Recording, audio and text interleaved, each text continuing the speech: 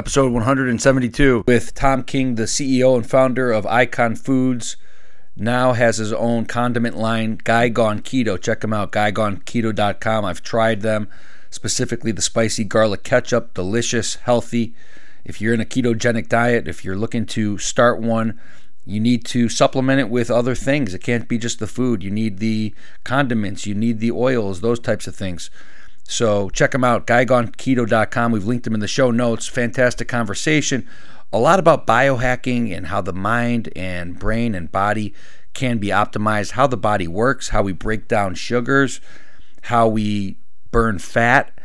A lot of valuable information in this one. So check them out. We've linked them in the show notes and look forward to you hearing this. But before we get there, everybody, please subscribe. Continue to share the podcast with your friends, with your family, with somebody that may have never even listened to a podcast. They don't even know what one is. They're scared to listen to one. They think they have to subscribe. They think they have to pay for it. No, just forward them the podcast. Text message it to them. And if you're going on a trip, if you're going on an airplane, if you're going across country, download a bunch of episodes. It's going to help you pass the time. The time flies by, especially when you listen to The Optimal Life. So the ratings, the reviews, everybody, continue to do that. Continue to share. And it is much, much, much appreciated. With that said, another educational and informative episode. Can't wait for you guys to enjoy this one. Please welcome the one and only Thom King. The Optimal Life.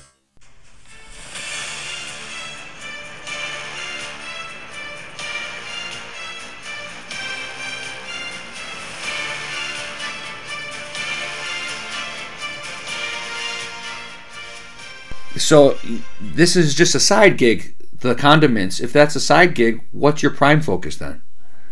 Well, my prime focus is I'm the CEO and chief food scientist for Icon Foods.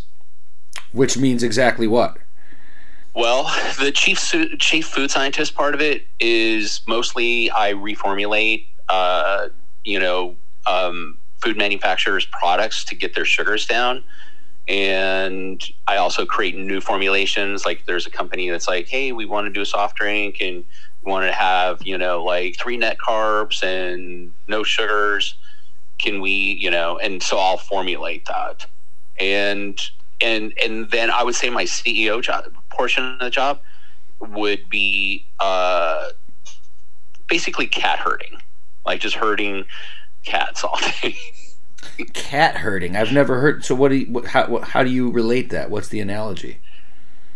Chaos, managing chaos, particularly now, with food ingredients and stuff because of COVID and logistics and stuff like that, they're like every single supply chain is completely broken.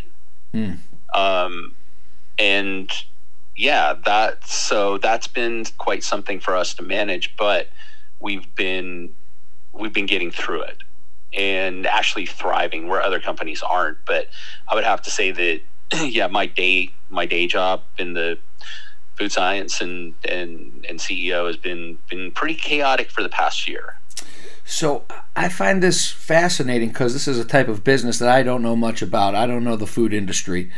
And I've always found it to be somewhat mysterious because how does somebody start and where do they go and how do they find the supply chain and come up with the ingredients and all this type of stuff. So take us back a little bit and let us know how you got started with this and how it evolved. That's a good question. Well, I was in a completely different industry, and it was like in 1993, like back in the day.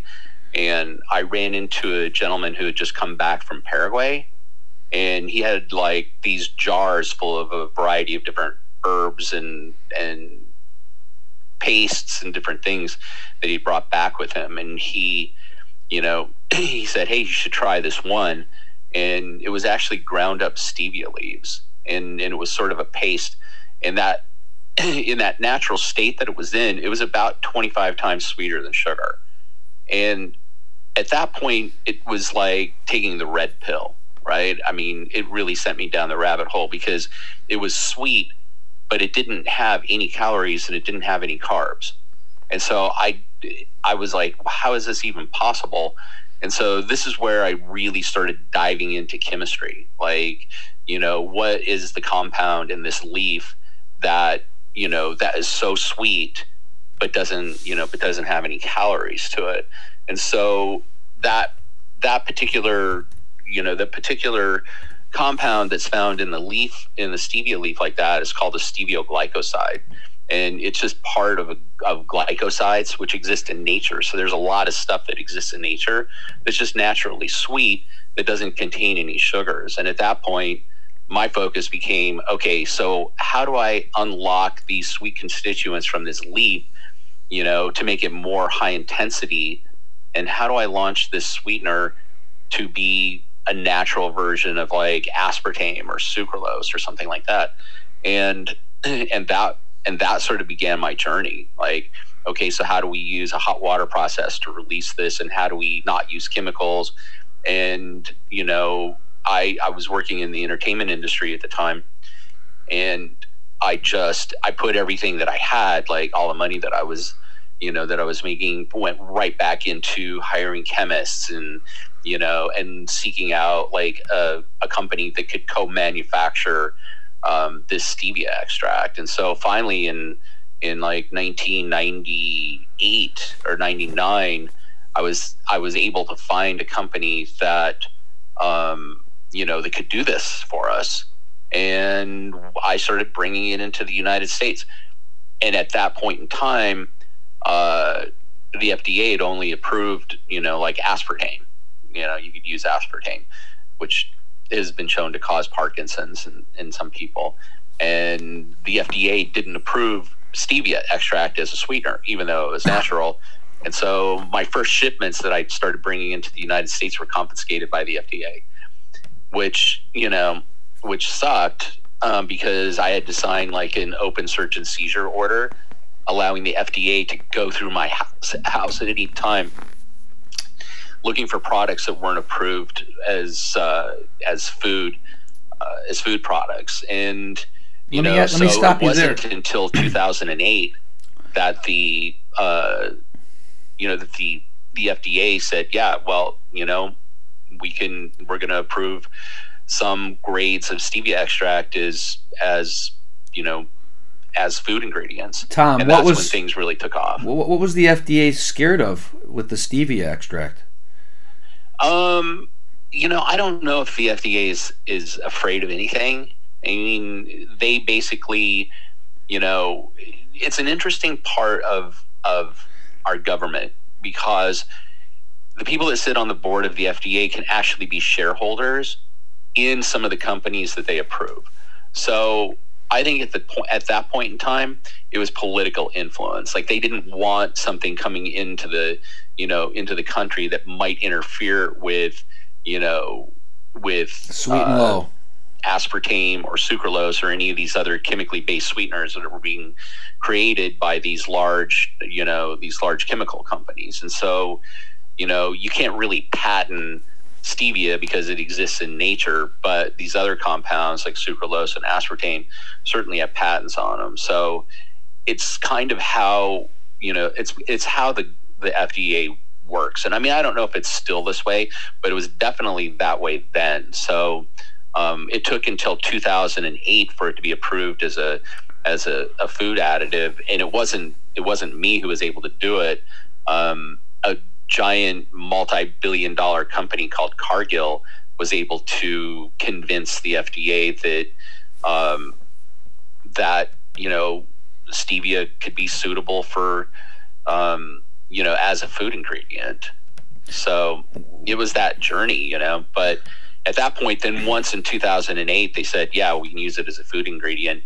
That's when we started to scale, like, very quickly, like using stevia, blending it with other compounds to make something that, that was on parity with sugar that could be plugged into any food ingredient at any time. And that's what launched our business. What's the difference between stevia and your traditional sweet and low? Oh, it's a huge difference. Like, so stevia, so those sweet constituents, excuse me, the sweet constituents that are in the stevia leaf, those exist in nature. And like a chemical sweetener like Sweet and Low or Splenda, those are chemicals that don't exist in nature. Like let's take Splenda for example, because that's probably the most popular chemical based sweetener right now. I mean, Splenda, the main compound in that is called sucralose, and sucralose is actually a chlorinated sugar molecule. So they take a sugar molecule and they chlorinate it, and it changes the molecular structure where it's still sweet, but your body doesn't identify it as a sugar, and it just passes through your body without being metabolized. But the difference is that it doesn't exist in nature. So where you could have stevia or any of the natural sweeteners that actually exist in nature that are non-caloric, you can have those, and those won't affect your blood sugar levels because your body knows what to do with it. It recognizes it because it exists in nature. But when you put something in your body like sucralose, from Splenda, your body doesn't know what to do with it. Like, it doesn't know, like, okay, so we can't metabolize this. What is this that I just put in my body? But what happens is your brain still acts as though it's sugar. It's like, okay, well, we're not going to metabolize it, but we're still going to have the same reaction that we would have to sugar. So it has a tendency to bump up your insulin levels, and it also triggers hunger. So that would be the difference between, like stevia or monk fruit extract or any of the natural sweeteners that are out there, and, Splenda and NutraSweet and things like that. So when I was younger, I remember there was, obviously sugar is a terrible drug. I mean, sugar is one of the worst drugs known to man that destroys people every single year all throughout the globe. I also remember when I was younger, the Sweet and Low and NutraSweet and that kind of stuff, based upon kind of what you just said, came out with a lot of negativity as well. So my question for you is it better to use just pure sugar in a drink, or to use one of those other artificial extracts not known as stevia? Yeah, that's an interesting question. Like, is it better to use one over the other? They're just different in the way they affect your body. So I would say that one isn't better than the other. You will get calorie abatement, meaning that if you have NutraSweet or any of the other chemical based sweeteners, you'll get calorie abatement, which means that you're not taking calories in. So there's 0 calorie sweeteners. It still triggers your insulin resistant, or your insulin, which means that over time, if you continue to use it, you could develop insulin resistance, which is sort of a precursor for diabetes.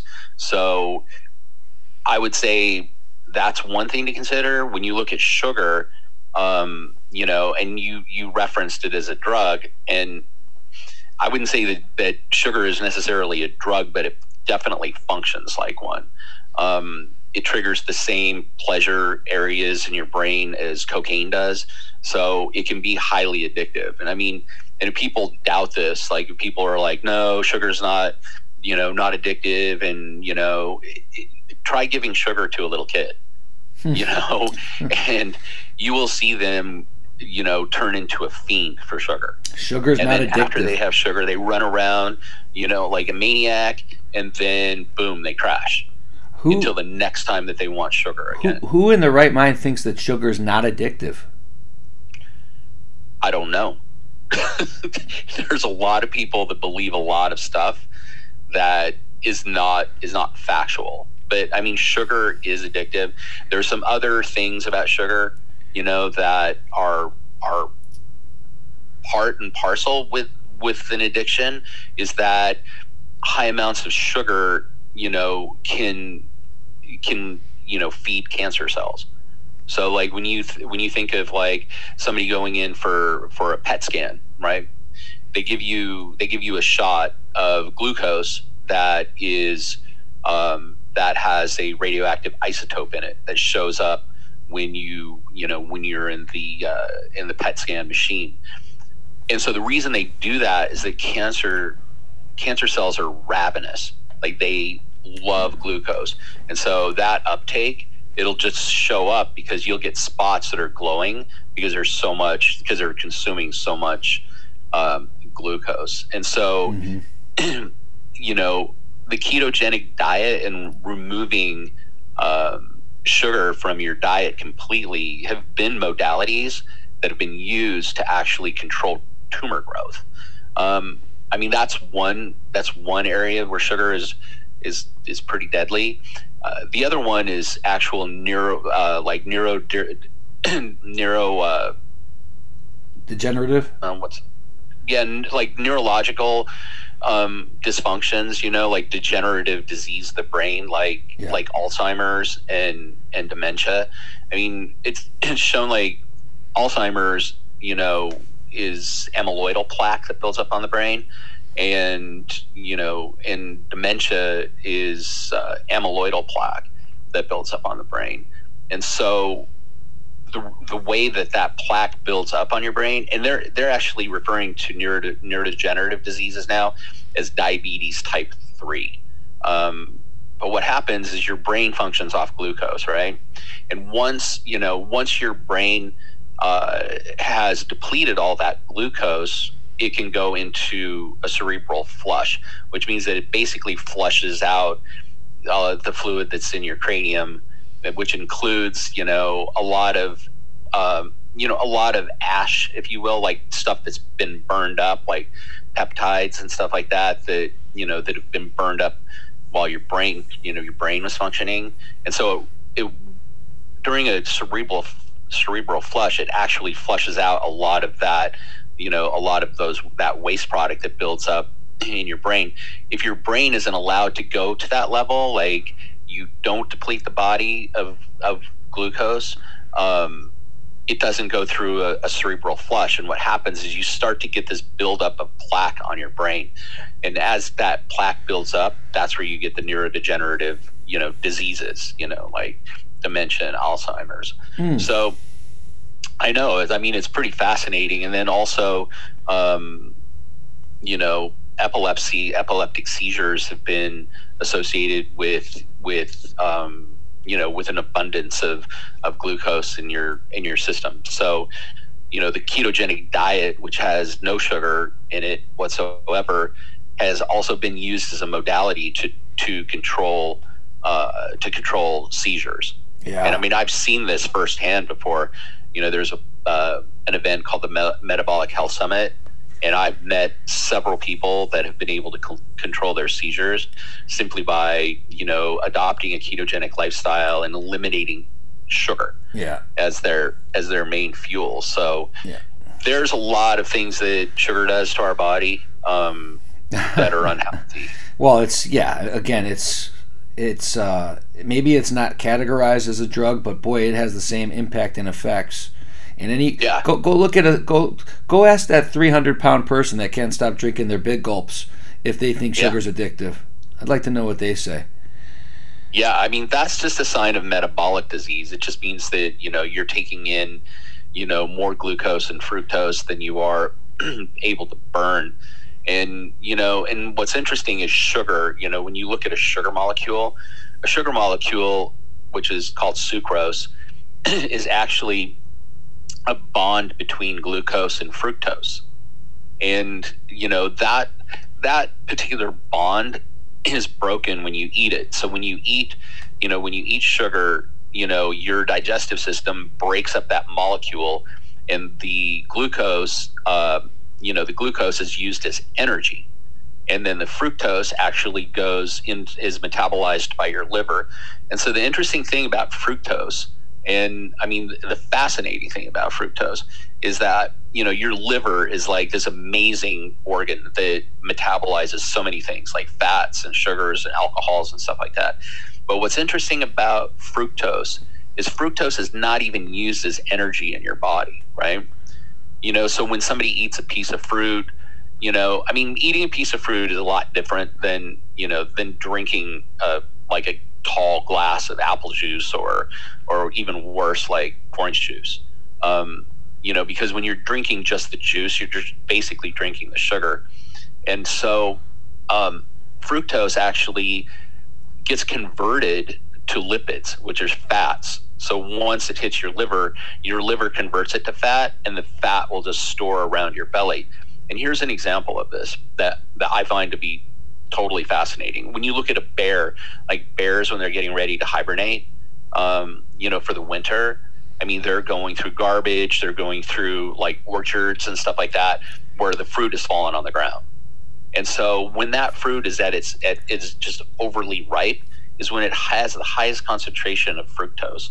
And so these bears, right before they go into hibernation, are eating a ton of fruit, like a ton of rotten fruit, anything that they can get that has fructose in it. And what happens is that fructose immediately is converted over to lipids or fat. And so the bear gets super fat and then goes into hibernation. But that's not what humans do. Like, we don't go into hibernation. I mean, I've seen some people kind of go into hibernation, but I don't think it's common. Right. But yeah, so so as a human being, if you're drinking, like a giant big gulp or whatever, like these massive 64-ounce sodas that are loaded with high fructose corn syrup, number one, high fructose corn syrup doesn't really necessarily mean that it's all fructose, but it's pretty much just liquid sugar. So part of it will go, you'll be metabolizing it, it'll trigger an insulin response, and that's what takes you down your pathway of insulin resistance and metabolic disease. But the other part of it, the fructose is metabolized by your liver, and it just gets packed on your body as belly fat. Yeah. And it continues to push you deeper into metabolic disease. So stop it with the soda. Well, I'm wondering, does fructose, is that a byproduct of alcohol as well? Is that happening? No, that it's not. And that's an interesting question too, because I get a lot of people asking me, it's like, well, hey, if you're on a ketogenic diet, can you drink alcohol? You can drink alcohol. If it's straight alcohol or alcohol mixed with water, or if it's like a dry red wine that doesn't contain a lot of sugar. So what alcohol is ethanol. And so ethanol is metabolized by your liver, but once you metabolize the ethanol, it's done. Like, it doesn't get stored in your body as fat. And it doesn't convert to a lipid. It doesn't turn into a lipid. Beer, on the other hand, does. Like sweet drinks, like a margarita loaded with sugar. Long all Island that sugar tea will get metabolized into fat, and it'll also raise your insulin level. But if you just have ethanol, which is just alcohol, you could have a glass of bourbon. Yes. Thank God. Be okay. Thank God. Right. So keto diet, this is where we're going, because this is part of you. What I find fascinating about you is you're a CEO, but you're really a lifestyle. You're a biohacker, and you're into you geek out on this these things that make us feel better, that allow us to optimize our minds and our bodies, the meditation, the foods we eat, the like you say, you can talk technically about a lot of this stuff. So when did you start getting into keto? How long ago? And tell people more, because we've just touched on it a little bit. Talk more about the keto diet and its benefits. Okay, so the way I got into keto, I've had this food ingredient company for a long time. And so, I mean, I knew about keto. I knew about going into ketosis. But at the time, it was the Atkins diet that was the most effective way of putting yourself into keto. At the time, there's far more better ways to do that now. But I would say back in the late 90s, early 2000s, I would use Atkins as a diet. So I would live my lifestyle of pizza, beer, ice cream, and then I'd get fat. and then I would use Atkins for a month or so, lose, 15, 20 pounds, and then go back to my lifestyle. And so what happened is that sort of created this yo-yo effect. But with a yo-yo effect, it's like, yeah, okay, so you lost 15 pounds, but over a 3-month period, you gained 20. And then you lost another 15, and then you gained 20. And so eventually, I was carrying about 35 pounds of extra weight, which put me in the category of almost obese. And, my BMI index was like 26 or something, which really put me in sort of an unhealthy category. And so I would say the impetus for writing the book and really adopting a ketogenic lifestyle is I was in Vegas, and I was there for a trade show, and I had one of my, one of our vendors take me out to dinner, and I just had a ribeye, a baked potato, I had cake, I had wine, and I got up to my room, and the room was not super great. I mean, it smelled like, just like booze was poured on the carpet, stuff like that. And, the room felt like, regret and broken dreams. And so I got up to the room, and I'm like, all right, and I just looked at myself in the mirror, and I'm like, dude, it's like, you're an imposter. You are, like, you work in this, clean label sugar reduction industry, and your blood pressure is like 199/90, and you are carrying around 35 pounds of extra weight. Your muscle mass is not great. And it's like, but, so what are you going to do about it? And at that point in time, I think that the pain, like that pain of like, wow, I am an imposter, and I am working in an industry where I'm not walking my talk. And I think that pain exceeded the pleasure that I was getting from, eating pizza and eating carbs and, drinking soda and all of that. I mean, I hit that threshold, and it was sort of a moment of crisis for me, because I'm like, Jesus, how am I going to get this handled? And really it was the power of journaling, because I've always sort of resolved my issues, by journaling. I journal every single morning. I never miss it. And I started writing it down. I started writing down like, okay, this is where I am now. And then I got deep into data collection, like checking my blood pressure and checking my temperature, and then, checking my resting heart rate and what things are affecting it. And that sort of took me down this path of really making keto a lifestyle for me. And through all of this journaling, after a year, I really just had a book. And a friend of mine turned me on to a publisher. I gave it to him. I said, hey, this is a sort of a rough manuscript. I can get it edited. What do you guys think? And they were like, this is great. And, and that was, and that's how I that is how I adopted a ketogenic lifestyle, was really just writing about it and setting my intention. And that was how long ago, Thom? That was 5 years ago. The book came out 5 years ago, and which, it was my first real book, and I'm like, okay, well, nobody's going to read this. And then the first week it was #1 on Amazon. Wow. How do you get to #1? Holy shit, how does that happen? The book is called Guy Gone Keto, and I actually have a copy of it that your assistants were kind enough to send to me, so I am going to read it. It's a small, easy to hold, very shiny cover. I mean, it looks great. It looks great just in terms of usability. It's 115 pages, and it's interesting because I autograph a lot of books when I go to shows and stuff, and most people are like, well, I thought this was going to be like a keto book, with all sorts of recipes and stuff like that. I have some recipes in there, but really what the book is about is making a lifestyle change. Like finding, if it's paleo, if it's keto, if it's that you want to run a marathon and right now you can't even walk. I mean, what it is, it's about how to make a lifestyle change, leveraging like pain. Yeah, and associating huge amounts of pain to bad habits and how to create good habits. And that's really what the book was about. And then, I made the condiments afterwards because, well, I couldn't have ketchup or anything. So I just made them. But, your audience is probably thinking, what the hell is a keto diet? And I mean, a keto diet is really simple. I mean, it is super simple. You're going to eat 70% fat. You're going to eat 20% protein, and you're going to eat 10% carbs. But those carbs are going to come from leafy greens, Not the simple carbs.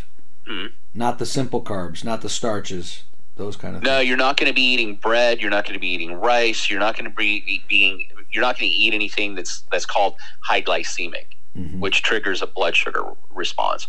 But you can eat celery, you can eat artichokes, you can eat lettuce, there's tons of veggies that you can eat out there. If it's green and basically grows above the ground, eat it. Hey, Thom, here, but how about all the naysayers? How about the people that are going to say, but Thom, how can you recommend me going on a diet of 70% fats? Are you crazy? Isn't that crazy? I know it. And you're going to lose weight doing it.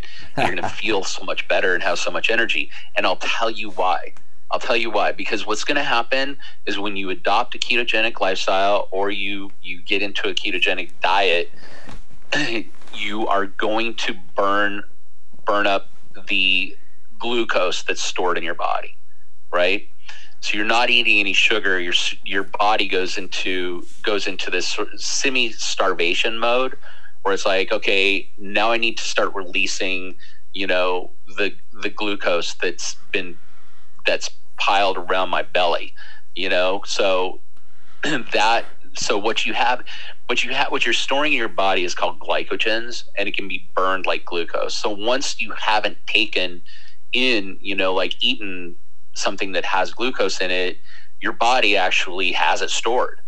And that's when you start turning into this fat burning machine. And so once your body's depleted of glucose, now your body starts burning fat. And this is where things get super interesting. This is where your liver really functions. So your liver actually burns fat and converts it to ketones. And so your body is able to either function on glucose, or your body is able to function on ketones. And so the difference between when your body is functioning on glucose and ketones is like glucose is like rocket fuel. Like if you're going to run a race or something like that, you're going to burn it super fast, and it's going to give you this spike of energy. But having your body run on fat and ketones, it's a different feeling. It's not like rocket fuel. What it is it's a steady, high energy mode, because your body functions so much better on fat than it does glucose. It's sort of like a difference between a gasoline engine and diesel. Like you're going to get so many more miles out of a diesel engine. You're going to get better performance, better gas mileage. And that is the best way, I think, for your body to function. So I think I know where you're going with this. Like, well, what about cholesterol, and what about hardening of the arteries and all of this? Those aren't necessarily a function of fat as much as they are sugar. Sugar is what causes obesity and hardening of the arteries and, any of this sort of cardiovascular disease. Your body can burn that fat up. It just burns it, when you are depleted of glucose. And that's how it works. So for people that don't understand in layman's terms, if you're eating carbs, you're eating pizzas, breads, those types of things, you're going to be putting a lot of glucose into your body. The body can't even get to the fat to burn that until it gets through the glucose, correct? That is 100% correct. And so here's something that's interesting. So I asked a PhD one time, I'm like, well, so if you don't have any glucose in your body, your brain's going to stop functioning, right? And which is true. But your body only needs 4 tablespoons of glucose in order to function. And that just naturally exists in your body and can be pulled from muscles or fat stores. Yeah, and then of course on top of that, the keto, once you're in that state of ketosis, which is a tough place to get from what I've seen. I mean, it's not easy to get there. If you can get there, like you said, you're living in a steady environment, you feel good, you feel alive, you feel awake, and you don't get those cravings, correct? You don't crave. Yeah, you don't foods. get cravings, and you also don't get that afternoon slump, like about 2 o'clock where you're like, shit, I got to have a cup of coffee. Right. You don't get that. That just stops. There's no crashing. Because you're... Go ahead, sorry. There's no crashing and burning anymore during your day. You don't get a crash, you don't get a burn, and then also getting into ketosis is not as hard as what you think. Like if your body's carrying a lot of glucose, it could take you a couple weeks. What's the keto flu? What's the keto flu like? Well, I've never experienced the keto flu, actually. I know tons of people that have, and they said that you get a headache, fatigue. I never had that happen. And I think that the reason I didn't have it happen is because of water consumption. Mm-hmm. Water consumption and fat consumption. So there's a thing called MCT, like it's a multi-chain triglyceride, and it's fat. It's basically fat that's so refined that your body can immediately convert it to ketones. So if you're drinking coffee, you're drinking tea, if you add some MCT oil to your coffee or tea, it'll drive you further into ketosis, and you can eliminate that keto flu. And for people that don't know what we're talking about, it's basically you feel like shit because your body's been so used to glucose and sugars and starches and carbs, all this, and now you're depleting your body, so your body almost goes into a state of shock where you feel sick, like you don't feel right for a couple days. Yeah, it's like withdrawal. It's withdrawal, yeah. You're withdrawing from consuming so much sugar. Yeah, well, it goes back to it again. It's not as bad as what people say. Right. Well, it goes back to that again. If I just find that shocking that there's people out there, because obviously you know this better than I do, that don't think that sugar is addictive. Go on a keto diet. You'll see how addictive sugar is when your body goes into shock. I mean, you know what I mean? So it's interesting.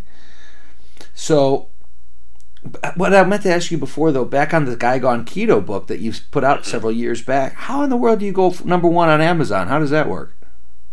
I don't even know.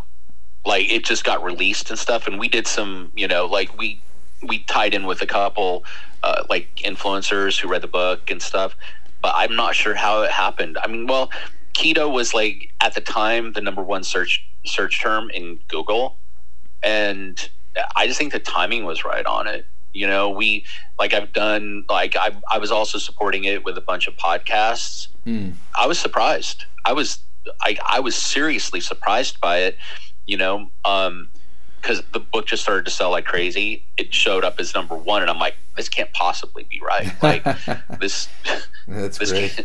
I had to take a screenshot of it. Is everybody else showing up as number one on their book too? Am I just getting punked here? What's going on? Yeah, that's totally how it was. And then, and so I think it just really sort of brought out more of that imposter syndrome, because number one, I'm like, this has got to be some kind of mistake. And then I went to an event, like trade shows and stuff like that, and people were lined up to get the book, and which I was like, well, okay, this is not unexpected. And then as they were buying the book, they want me to autograph it. Wow. And in the beginning, that was such a foreign thing for me. Like, I was like, you want me to sign this? This is just me. This is just the guy gone keto. I was a fat guy who got thinner, and it was so weird. Like, the first time, I'm just like, okay, yeah, sure, I'll sign it. And then after that, and so my publicist is like, I'm like, I just feel so weird signing books. Like, I guess I just don't feel worthy or something of signing them.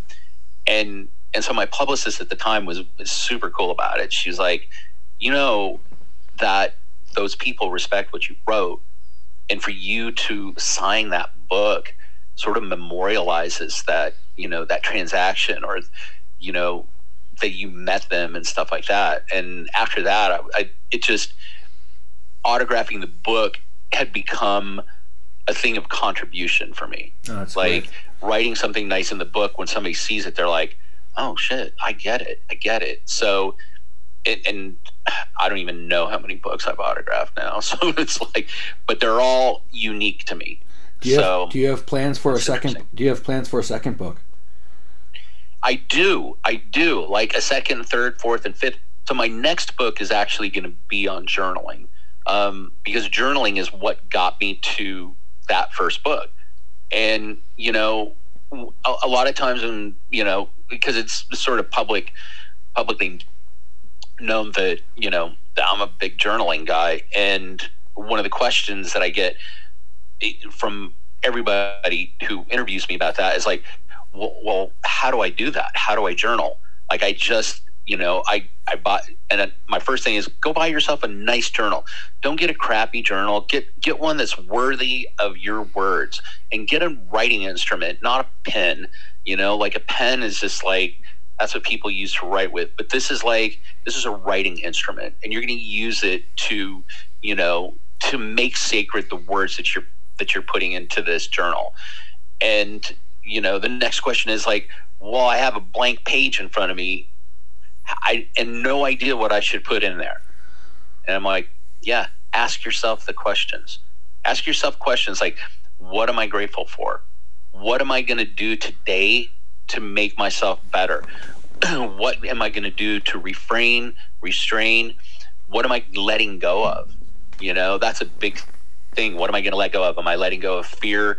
You know, the fear of like what other people think about me, or the fear of loss, or the fear of death. You know, like I practice Stoicism, and that big component of Stoicism is, if you teach a man to die, you teach a man truly how to live. So I reflect on mortality, and, you know, and then affirmations. Just like write down affirmations and make it a breathing affirmation. Like with every, you know, breath, every inhale, you know, I draw confidence, I draw, you know, prosperity, determination, whatever those things you want to draw to your life. And then with every exhale, it's what you want to let go of. You want to let go of bad habits. You want to let go of, you know, of people that no longer contribute to your, you know, to your growth. Yeah. So yeah. If you start asking yourself those questions, and you just ask yourself those questions, before you know it, you're going to have 8.5 by 11 sheet of paper filled with thoughts. And the beauty of that is it's going to set the stage. It's going to set the stage for your day. And it's like how you craft your masterpiece on a daily basis is through that journaling and through asking yourself questions. You mentioned Stoicism. It's something that I'm big into as well, and I've gotten much more interested in it very much lately. So it's ironic that you mentioned that, because to me it's such a powerful, healthy way to live. If you can put things into perspective and live in the moment and embrace the suck, embrace what's thrown at you, and keep your mind calm. I mean, there's so many different facets to it. Yeah. My question for you when it comes to Stoicism, because you said something along the lines of, if you teach a man death, that's how you really teach him how to live. Yeah. Because we're all put here for a very short period of time, and then we're gone, Tom, and that's it.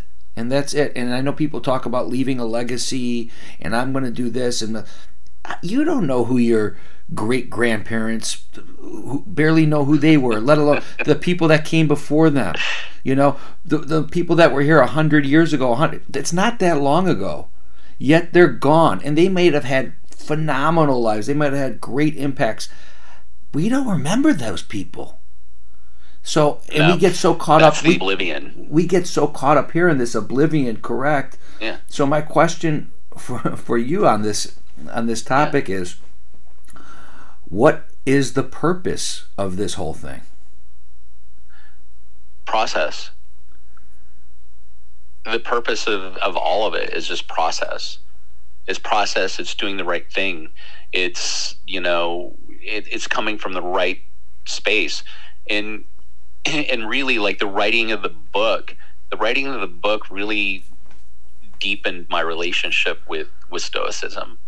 I mean, and Stoicism helped me break bad habits. Like, there's nothing that will help you break a bad habit like Stoicism.